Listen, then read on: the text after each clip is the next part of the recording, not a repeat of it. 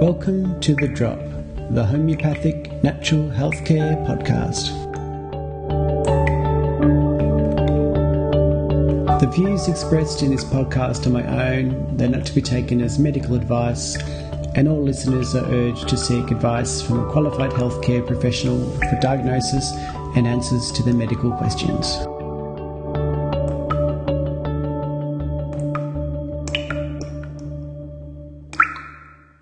You're with David Hormanschild, and the theme of this episode is Hayfever with Homeopathy.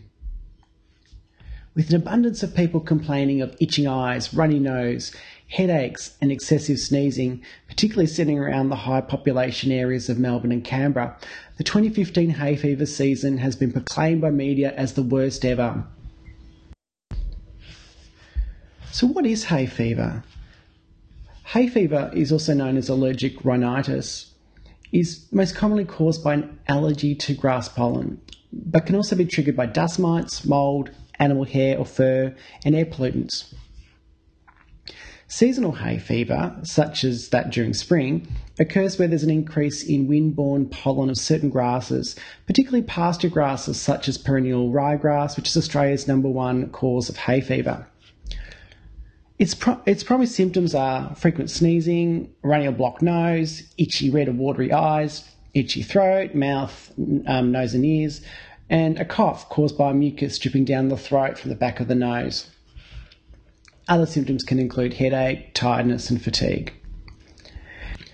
In terms of the physiology of hay fever, the tiny hairs and mucus that line the nasal passages trap particles of pollen or dust or some other antagonist, and the immune system of the person who is allergic to these particles will attack as if they're dangerous. The passages become inflamed and create more mucus. Hay fever is quite prevalent, and according to the 2007-2008 statistics, over 1 in 7, which is approximately 3 million people, suffer from it. It is most prevalent during the middle years of life, specifically in the 25 to 44-year-old age range. In terms of the impact of hay fever on people's life, it depends on the individual. For some it can be slightly annoying, but for others it can severely impair their quality of life, affecting sleep and causing them to underperform at work or school.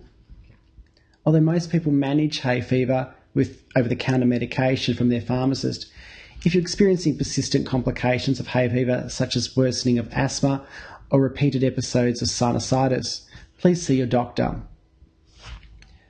The conventional treatment includes use of corticosteroid nasal sprays and oral antihistamines. Avoidance of triggers is another strategy used, and apps and websites like melbournepollen.com.au, which list pollen counts and forecasts, can help those affected plan their days more. So what about homeopathy? This is an area where there has been some scientific research as well as traditional methods. In terms of research, there have been a number of double-blind, placebo-controlled studies looking into the efficacy of homeopathy for hay fever, reporting positive results. These can be divided into 3 groups based on the strategy used. The first is isopathic. The second is where there's a complex remedy, and I'll explain this in a minute. And the third is when there's been one specific single remedy used on its own. The isopathic approach is where the specific substance that causes the person's symptoms is diluted using a method called potentization to make a remedy. For example, ryegrass is potentized to make a remedy which can be used therapeutically in those who are sensitive to ryegrass pollen.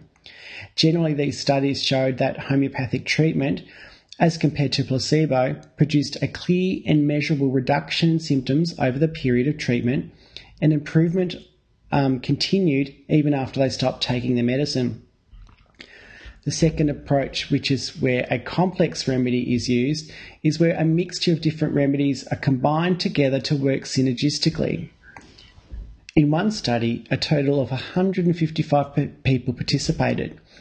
The first remedy consisted of a mixture of euphorbium, which is the hero ingredient of this mixture, combined with pulsatilla, luffa, mercurius Mucosa basilisui, Hepa sulphus, and Argentum nitricum, and a sinusitis nosode.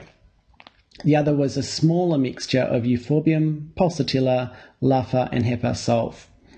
In each case, participants were instructed to use 2 sprays to each nostril 4 times a day for 4 weeks.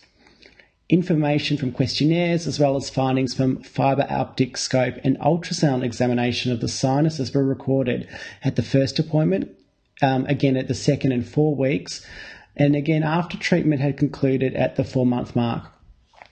The results indicated that first homeopathic solution was more effective than placebo, improving such symptoms as nasal congestion, sensation of pressure, and headache. The second remedy did not prove effective.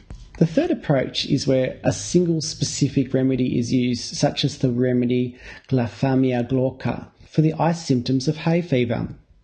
So far, there have been 7 double-blind placebo-controlled studies involving a total of 752 participants evaluating the potential benefits of this remedy for this purpose. In one of these, involving 201 people, the treatment group received the remedy in a liquid solution of 43% alcohol and a placebo in an identical solution. Improvement was noted after 2 weeks, and the benefit of treatment over placebo continued to increase throughout the 4-week research period. In terms of the traditional approach to homeopathy with hay fever, it can be again divided into 2 groups. Those remedies that are given for relief, and those to lower the susceptibility and recurrence of symptoms. For relief, the following have been mainly suggested by John Henry Clarke, who is a UK-based medical doctor and homeopath from the 1900s, but also from other sources. The first of these is Sabadilla. Sabadilla has violent sneezing with tears, redness and swelling of the eyelids, contractive, stupefying headache.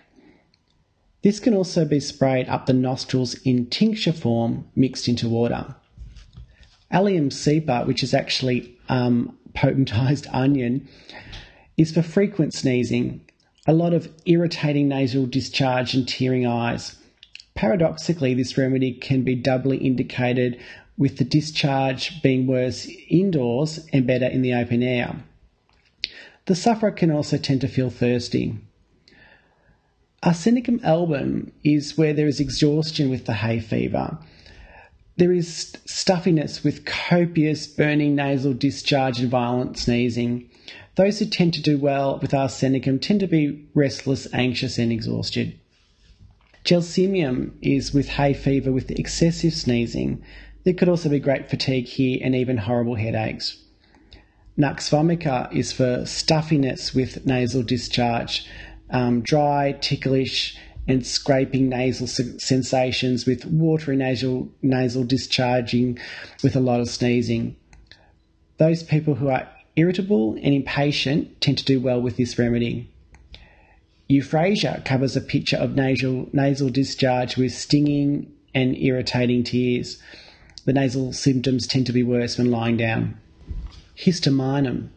For people who find that antihistamines provide relief, may find that histaminum is helpful for when they would ordinarily take an antihistamine. In terms of lowering people's susceptibility in the first place to hay fever, chrome alum, according to Clarke, covers a large number of cases and is valuable as a protective if given before the season sets in.